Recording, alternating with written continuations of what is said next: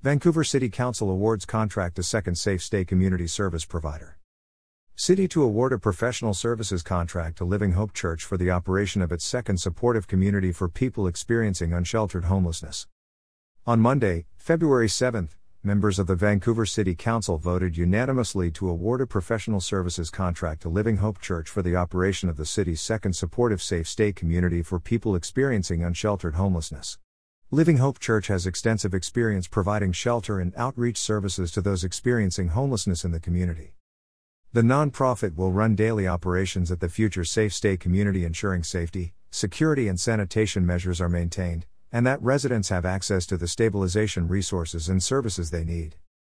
Securing a committed and experienced service provider like Living Hope Church is the next important step to opening a second safe stay community in the city, said Jamie Spinelli, Homeless Response Coordinator for the city.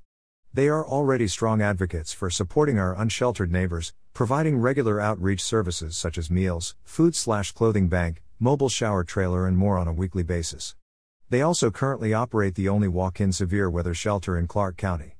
Living Hope Church knows what support is needed, how best to deliver it and how to do it with compassion.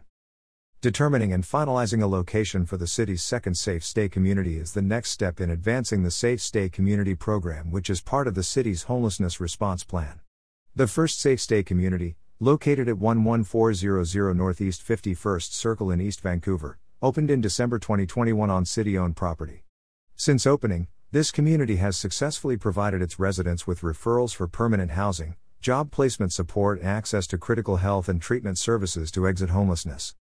The city has identified a potential location for its next safe stay community, and is conducting extensive outreach to all residents and business owners within 1,200 feet of the proposed site, seeking their input during a public comment period.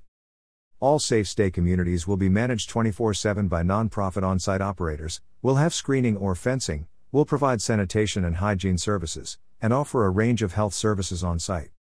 Per the terms of the approved, one-year contract, the city will pay Living Hope Church $552,212 for the services rendered.